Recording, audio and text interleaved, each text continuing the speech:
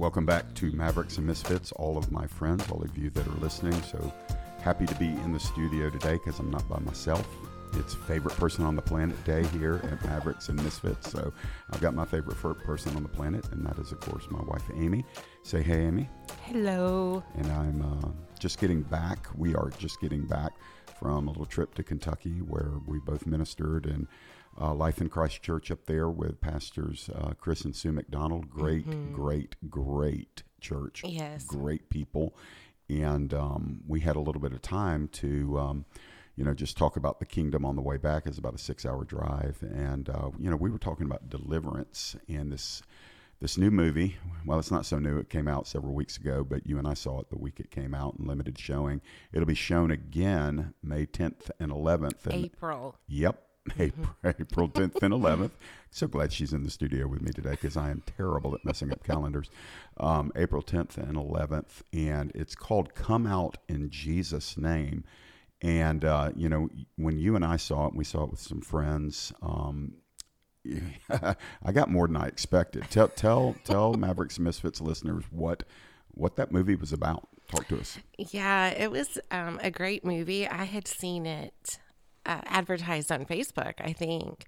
And as a matter of fact, I know exactly what it was. I watched a little promo that Isaiah Saldivar had posted, and I've been listening to him for years, and he is all about deliverance and does a lot of deliverance. Hey, just stop for a second. Tell everybody in your words, what is deliverance? Some people literally listening, we have so many different theological backgrounds, everything from Presbyterian Baptist to hyper-charismatic to hyper-Calvinist, and we just got a ton of different people listening, and you and I know what deliverance is. Probably most of our listeners do, but just for the sake of, continuity, what is deliverance in layman's terms? Yeah, that's a great question. I'm glad you asked that because sometimes we can forget that we're talking about something that's so very familiar and something we've studied, for years, and others don't. And of course, I didn't. Probably prior to 7 or 8 years ago, I would not have known what deliverance was if someone had asked me. So my personal definition of deliverance is recognizing that there is an aspect of your life that is being controlled by the enemy and seeking freedom from that. And, sometimes allowing others to speak into that. For me, it was seeing a counselor who is also does deliverance ministry, and recognizing that as I was counseling her, that I was just not in need of counseling. I was in need of deliverance. And for me, it's just anywhere in your life that you are not experiencing total freedom in the Lord. And it can be a place that you habitually run back to. Some of us call it, our most familiar sins, something that we can't get victory over, but yet we need freedom that hasn't come from counseling, multiple altar calls, multiple prayers over this matter. So there's something else that's needed to get freedom. And to me, deliverance offers that, particularly when it is a demonic stronghold in someone's life. Yeah, to be clear, we're not beating around the bush. We're not trying to skirt the issue. We're talking about the activity of literal demons that are working in a Christian's life. Mm-hmm. That in and of itself feels controversial to some because the understanding for many is that if Jesus is living in the temple of your body, he's living in your heart, he's living in you.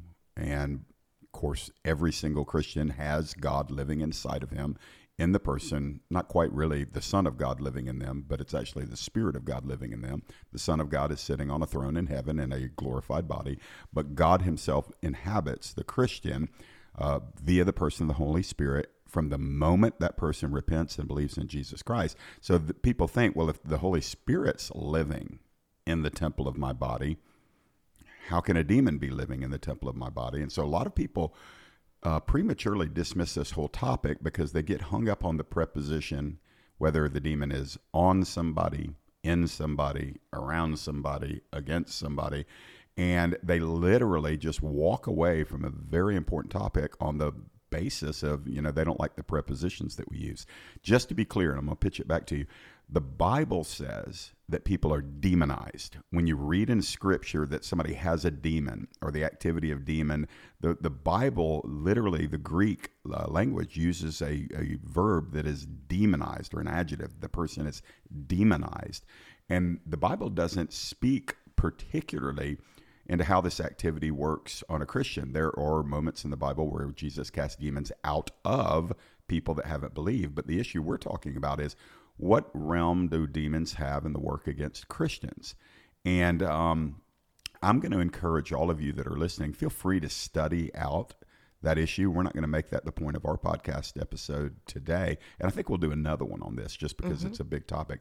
But let's just go ahead and come into agreement that 1/3 of the angels, the original angels, rebelled with Lucifer. They were cast out. They were essentially evicted from heaven by God, and they became demons. We commonly talk to them about wicked spirits. Fallen angels are the most common term, is demon. And those demons have nothing to do except rebel against God. They follow their master, who is Satan, and he is the thief that comes to steal, kill, and destroy. So demons never take a vacation. They are working to steal, kill, and destroy anything that brings glory to God. And therefore, because the church is the primary vessel through which glory is brought to God, we should know for a certainty that demons fight the church. They fight Christians. And so in your understanding and your experience, Amy, you have come to a place where you believe that every single Christian should consider, or I'll strengthen it, you believe they should all go through a deliverance process. Can you tell us a little bit why? Yeah, I do believe that. And again, I'm sympathetic to those who are a little wary, of this topic. I will give a funny testimony really quick, that when I went to counseling in 2016, there were just some things going on in my life that I was struggling with since my accident, some fears. And people don't know, but the accident you're referring to is the tragic car wreck in 2011 that nearly killed you. It did usher your mom into glory, and then you were left with some very intense physical limitations, right? That's exactly right. And so that's what I'm referring to. And, it was so obvious that I have a metal ankle, I have a metal leg, I have metal fingers, wrists, elbows, and limitations that come from those things. What wasn't so obvious is that I was living in fear. I was very claustrophobic. I did not want to be in an elevator. I did not and could not drive anywhere near the vicinity of that car wreck without becoming very, very upset. And I knew that that was not my portion from the Lord. That was not what his best was for me. And again, I'm pursuing the Lord. I'm pressing in. I'm saved. I'm reading my Bible. I'm praying every day. I'm walking with Jesus. I'm filled with the Spirit, and I cannot get victory over a few of these things. So I go to counseling. And go ahead and tell them where you went to counseling, because that's also the wonderful people that did your deliverance. Yes, I went to Safe Harbor Counseling with Tim and Beth Scott, who I highly recommend. She's a phenomenal counselor, but they also do deliverance ministry. But I wrote on my little card that I gave her of all my information, I had to check whether I was there for counseling or deliverance. I checked counseling. I marked through the word deliverance. And then I put at the bottom, I am not here for deliverance. And so I made it very, very clear that I was only there for counseling. I was not interested in deliverance. I was not there for deliverance. So that's something that her and I still joke about, that I was very clear from the get-go that I had no interest in deliverance. Yeah, so you were tentative with that because it just sounds weird. I mean, it just really does. And when we think of deliverance, we think of like man's head spinning around, puking out dark vomit, and demons flying all over the room and crawling up walls and all of the exorcist kind of stuff. But obviously, that's rarely anything that happens in actual legitimate deliverances. That's exactly right. And again, if anyone, excuse me, if anyone in my mind shouldn't have needed deliverance, it would have been me. And not out of pride, but just in very logistical things. It's like the only thing I'd heard about, quote unquote, exorcism was from a movie that I was not allowed to watch and still have not watched to this day, but associated anything demonic with these horrible films that would have never been allowed to have been viewed by me, because of my mom. And so here I am. I'm the girl that, raised in church, saved at 7, lived for Jesus, never got off, quote unquote, into the world, never, had gotten into alcohol, never had gotten into drugs. I was, a virgin when I got married. And I'm not saying all of that in like some prideful way. I'm just saying I had no reason to think that I could ever possibly need deliverance. Yeah, because there were no obvious open doors through which any demonic activity should have come to your life. You were walking as a child under the guidance of your parents and all things Christian. So there weren't any of the common open doors, no drugs, no alcohol, no crazy demonic music, nothing from the entertainment industry, no activity on your part that would be overtly sinful. So for a person that, and I would agree with you, that if you're a case study, we look at somebody like you and say, what does she need deliverance for? She's just gotten saved. But going back to the fact you had trauma. Trauma was the open door. You didn't open the door, but trauma was the door through which the enemy gained a stronghold in your emotional life, and it produced that fear. That's exactly right. And the realization of that made me angry enough at the enemy that I thought, I'm going to do whatever it takes to close this, because, talk about kind of adding insult to injury, is that I was not responsible for this car accident. That was someone else's doings, that I'm already having limitations in my body. I've lost my mom. And now on top of it, I have an open door to where the enemy can harass me because of something someone else did. Like, that just seemed like the worst thing ever. Mm-hmm. But our amazing counselor, as she says, it's not your fault, but it is your problem. And that has been a sentence that I have used over and over and over again as I'm talking to myself, as I'm talking to other people, because it seems wrong and unjust that we're suffering from something that now we've got to go spend the money, the time, the energy, the emotional heaviness to get free from something that someone else did. But the truth of the matter was, it was my problem. It wasn't my fault, but it was my problem. So when you made up your mind to go and see Safe Harbor, Beth and Tim Scott, allergy cough, you went and saw them, and the process, because our listeners will be interested in knowing, so you go through a couple of months, typically, let's just bring it down to a summary. A client that goes to Safe Harbor for the purpose of deliverance will go through anywhere between 6 and 8 weeks of counseling, finding out your history, finding out what were the open doors, finding out your temperament, finding out how has God wired you, how has the enemy come against you, all of that intake kind of information. And then in the deliverance session that follows that, because all of that inventory that in your case, Beth Scott did, she does that months of inventory, and she's gaining an understanding of how the enemy has sought to establish footholds in your life, finds the target areas that, okay, Amy's struggling with habitual fear, claustrophobia, fear of being trapped, fear of being, and there were triggers that would get, I remember elevators for a while. You had a hard time doing elevators, being in parked cars. One of the big things now is even in church services where people come up to you and surround you. Even though you've gone through deliverance, you have to process those moments because it can take you back. That's right. And all of that, yes, emotions are involved involved in that. It is emotional. We are body, soul, and spirit, and the enemy will exploit either any of those. If he can punish you in your body, he'll do it. If he can provoke you in your soul, he'll do it. If he can get in there and try to, come against what God's doing in your spirit, he'll do it. And so in the deliverance session, help our listeners understand, what does that look like? Yeah, that's a great question. And in the process of going through counseling, I'm asking her tons of questions, but I'm also digging in the Word, and I see that part of the Great Commission is to cast out demons. Hello. So that's something we're supposed to be doing as believers. And at that point, I had not really seen that happening in ministry. So immediately I'm aware that, this is part of our ministry. The second thing I'm aware of is that I cannot do that if I have not walked through that myself. And so I was amazed at everyone's amazement that I was going through deliverance, because this is what was told to me over and over. Pastors and pastors' wives never go through deliverance.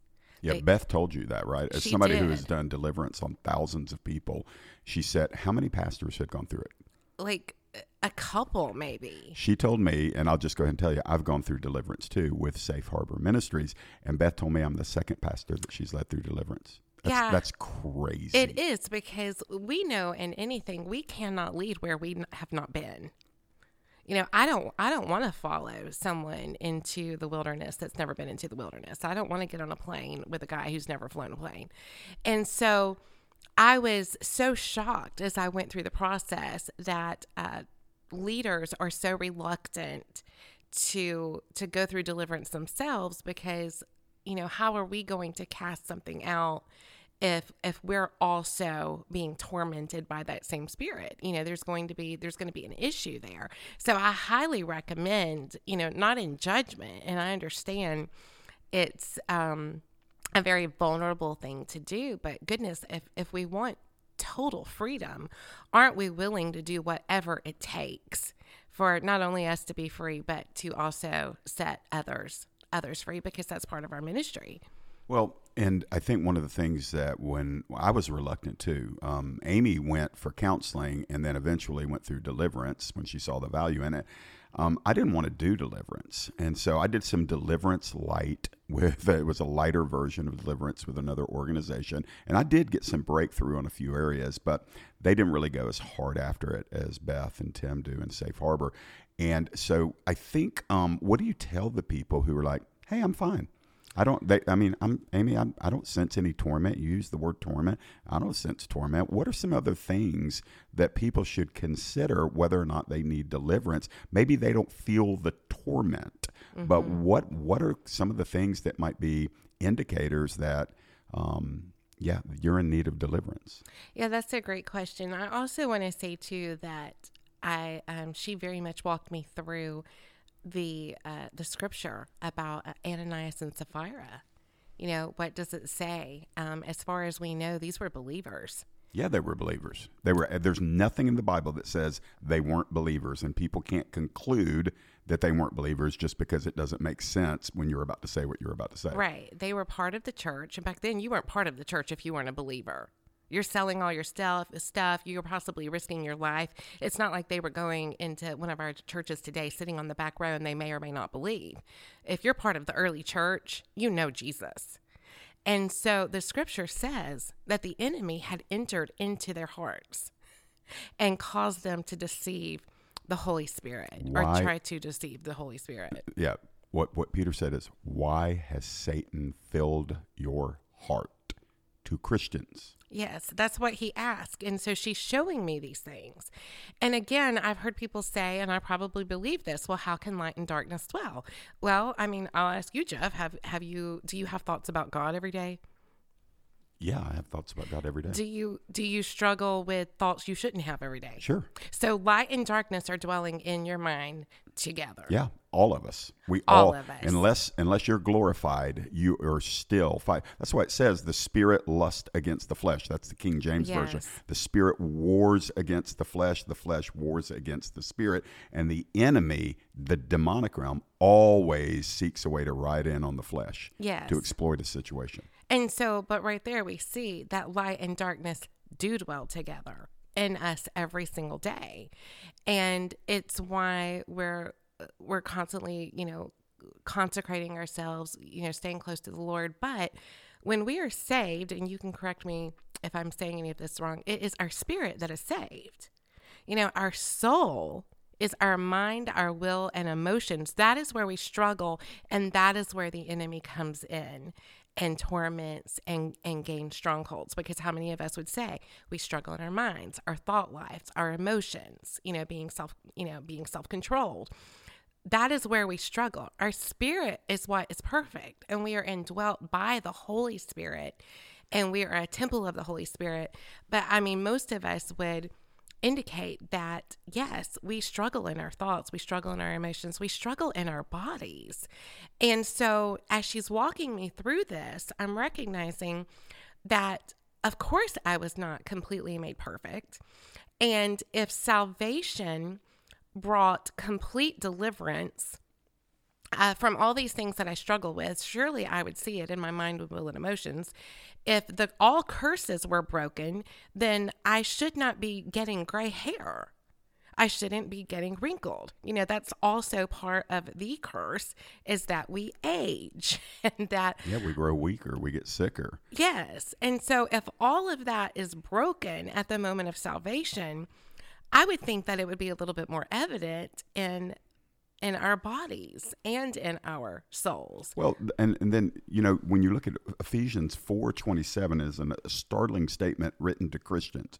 It's written to Christians when Paul says in Ephesians 4:27, do not give a place to the devil. And do you know what he's talking about there? Bitterness of heart. Paul the apostle is telling Christians that bitterness of heart gives place to the devil somewhere inside of that Christian. So I think, just for the sake of time, we've landed the reality that Christians are not immune from demonization. And you can wrestle with whether you want to talk about that. Is that demon in somebody, on somebody, around somebody? I think it was you that told me one time, it's like fleas. You don't want fleas in you. You don't want fleas on you. You don't want fleas around you. And if they are, you're going to do something about it. And so when we come to this issue of a demon working against a Christian, let's just go ahead and pull our heads out of the sand. And let's just go ahead and embrace the idea. Yes, demons afflict Christians, even to the extent of dominating them in certain cases. And there are doors that have opened in our lives. All of us, I'm telling you guys, and especially for anybody like me that was out in the world before they got saved, all of the stuff I did up to the point I was saved was a constantly open door. Matter of fact, we took the door off the hinges when we were growing up, and demonic activity came in through every source of entertainment, through pornography, through illicit relationships, through pharmakia, drugs and alcohol, drunkenness, excess, through all sorts of media streams. All of that stuff welcomes demons in. When Jesus Christ comes and saves, yes, he takes over the house, but there has to be a cleansing of that house, and it is possible for us to keep doors and windows open to the demonic realm, even when Jesus is living in the house of our bodies. And so deliverance is the process by which you clean out your spiritual house and you shut the doors. Yeah, that's so good. Even the scripture that it says, it doesn't say, I've not given you fear. It says, I haven't given you the spirit of fear, indicating that it's a spirit, that fear is a spirit. And so, yeah, I love deliverance. And if you're listening today and thinking, oh my goodness, do I have a demon on me? And, there's nothing to panic about. It's like exposure is what they fear most. Good word. Exposure is your best friend. Most of us think that the day we get a diagnosis is the worst day. No, that's actually the best day. The worst day was the day before, when you're still walking around with that cancer and you have no idea. Good word. You can't do anything about it. You're not even aware that it's there. Once you get a proper diagnosis, then you can start attacking that thing. And so I'm hoping through this, this episode and maybe the next, that it will at least open your eyes. Is the Lord exposing something in my life? And we have great news that there's something you can do about it, because as much as trauma and sin and other things can open the door, we have the authority to cast those things out. We have the authority to close the door and never struggle with it again.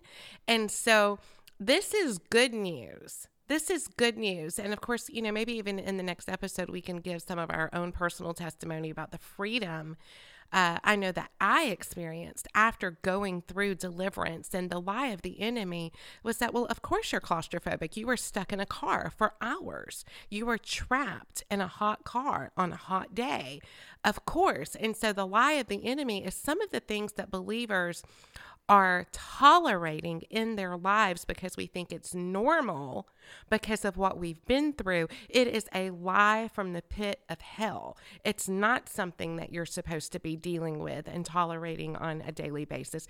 There is freedom, and that freedom comes through deliverance. Yeah, I think you're touching on a good point. A lot of deliverance for me was coming out of agreement with lies that were fostered in my mind, that got down into my soul.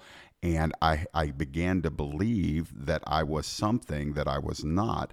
And literally, if you have entered into agreement with a demonic lie, and again, there's plenty of Bible. He's the deceiver. He's the accuser. He is the one. He's got nothing to do other than to bombard all of those demons. Satan and the demons bombard us with deception. His number one tool is accusation and deception. And so he comes against our minds to the extent where it's just like when you hear the whisper of the enemy long enough that you'll always be this, you're nothing more than this. Because you did this, you'll always be this type of person. And there are so many hundreds of ways we come into agreement with that. Not only things that demons say over us, but people have said over us.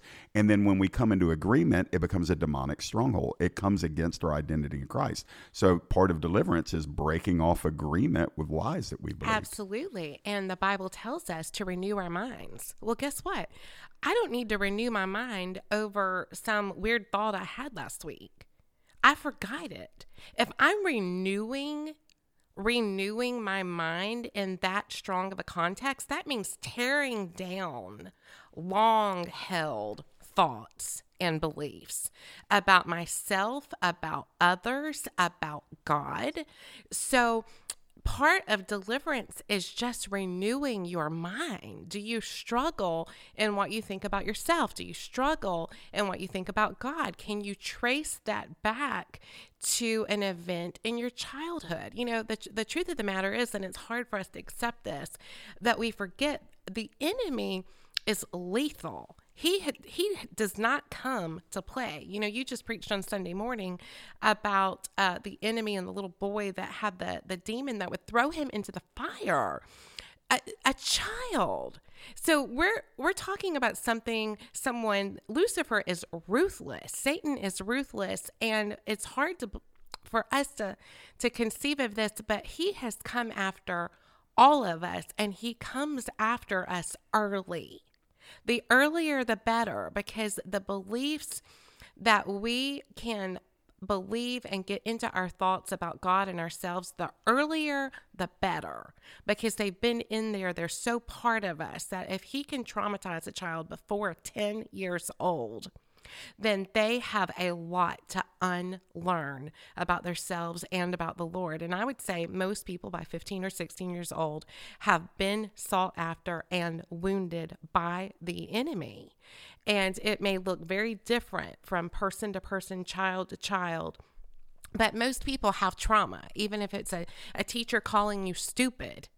And maybe that doesn't seem like such a traumatic event, but if you spend the next 40 years telling yourself what she told you, you have not only been wounded by her, you've injured yourself every single day since then.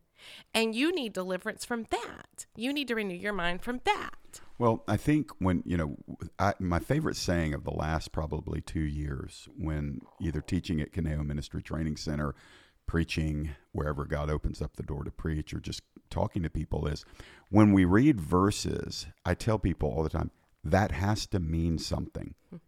Christians are so familiar with the words of the verses of the Bible that they're missing the fact that, hey, stop for a minute, that actually means something. So when Paul is writing to the church at Corinth, and he's writing in 2 Corinthians 10, he says, we walk in the flesh, but we are not waging war according to the flesh. The weapons of our warfare are not of the flesh, but have divine power to do what? Destroy strongholds.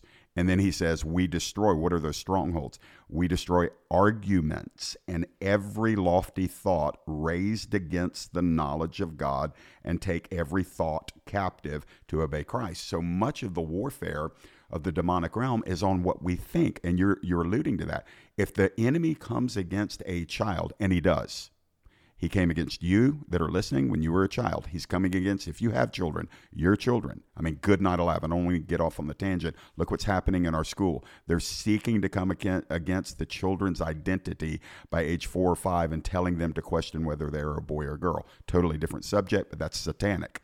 It is demonic. Why? Because if you can get somebody's mind early, you'll control them for the rest of their life. So what did Paul say? Paul said, our warfare is not about physical warfare.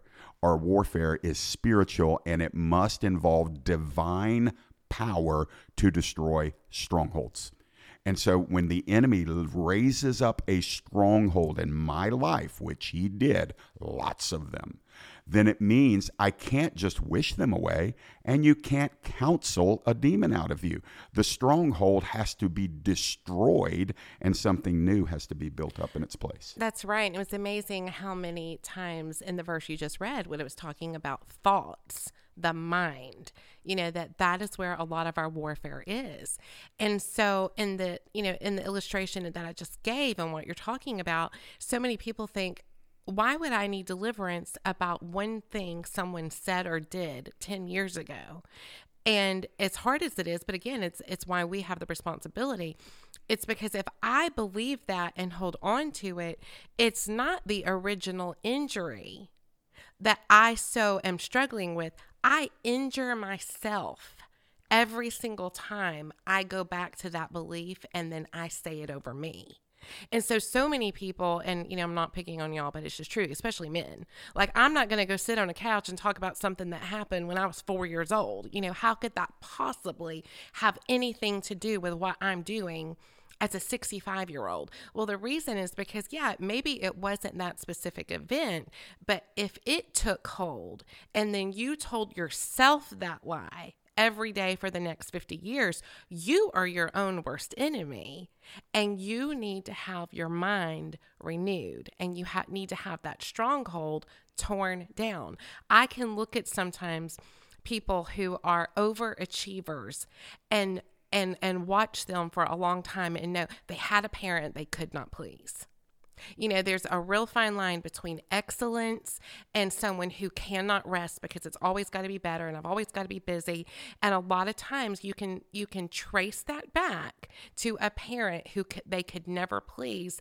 And that parent has some responsibility in what they did to that child, but now that child is grown up to an adult, and they have become their own worst enemy because they assume that God is the same way as their parent, that their authority is the same as their parent, and that I can never please them, so I always have to do more and more and more. And God wants to break that off of people, that and many other things. Yeah, I mean, that's the nature of deliverance. So the enemy sets things in motion, and unwittingly, we come into agreement with those things, whether it's hearing things as a child, experiencing things as a child, or into adolescence and adulthood. It hits our identity. We start responding in ways that are unhealthy. We usually make a bad situation that the enemy initiated, we make it worse by building up around that thing that he deposited in us. And that's where the issue of, oh my goodness, here I am later on in life. this thing is too big for me to untangle. I need some help. I need to get delivered. Well, I think what we need to do is let's just go ahead and next week we'll release some more. I want to talk. We actually never talked about the movie. That movie is called Come Out in Jesus' Name, and it's a limited showing. April 10th and 11th, I think, is the next time it's showing. We'll talk a little bit more about that movie and then what we experienced when we were in the movie. It's been happening in movie theaters all around the nation as this movie is shown. But I want to say thanks for tuning in today. It's so good always to have Amy here. Listen, if you want to find out about some of the stuff Amy's investing in, go to spiritual-mama.com. I built the website, so it's not that awesome, but it was just a landing page, spiritual-mama.com. Amy's pouring into, she's got some groups that she pours into by video once a week. And if you're interested in finding out more how you can benefit from the wisdom God's given her, you can find those at spiritualmama.com. Hey, let's do this again. Let's come back next week. Will you get in the studio with me one more time? Absolutely. All right, guys, we're signing off for today. Love you guys. To connect with Jeff, visit maverickmisfit.com, where you'll find all his social media links, video resources, his book, Figuring It Out As I Go, and his weekly Transforming Truth blog.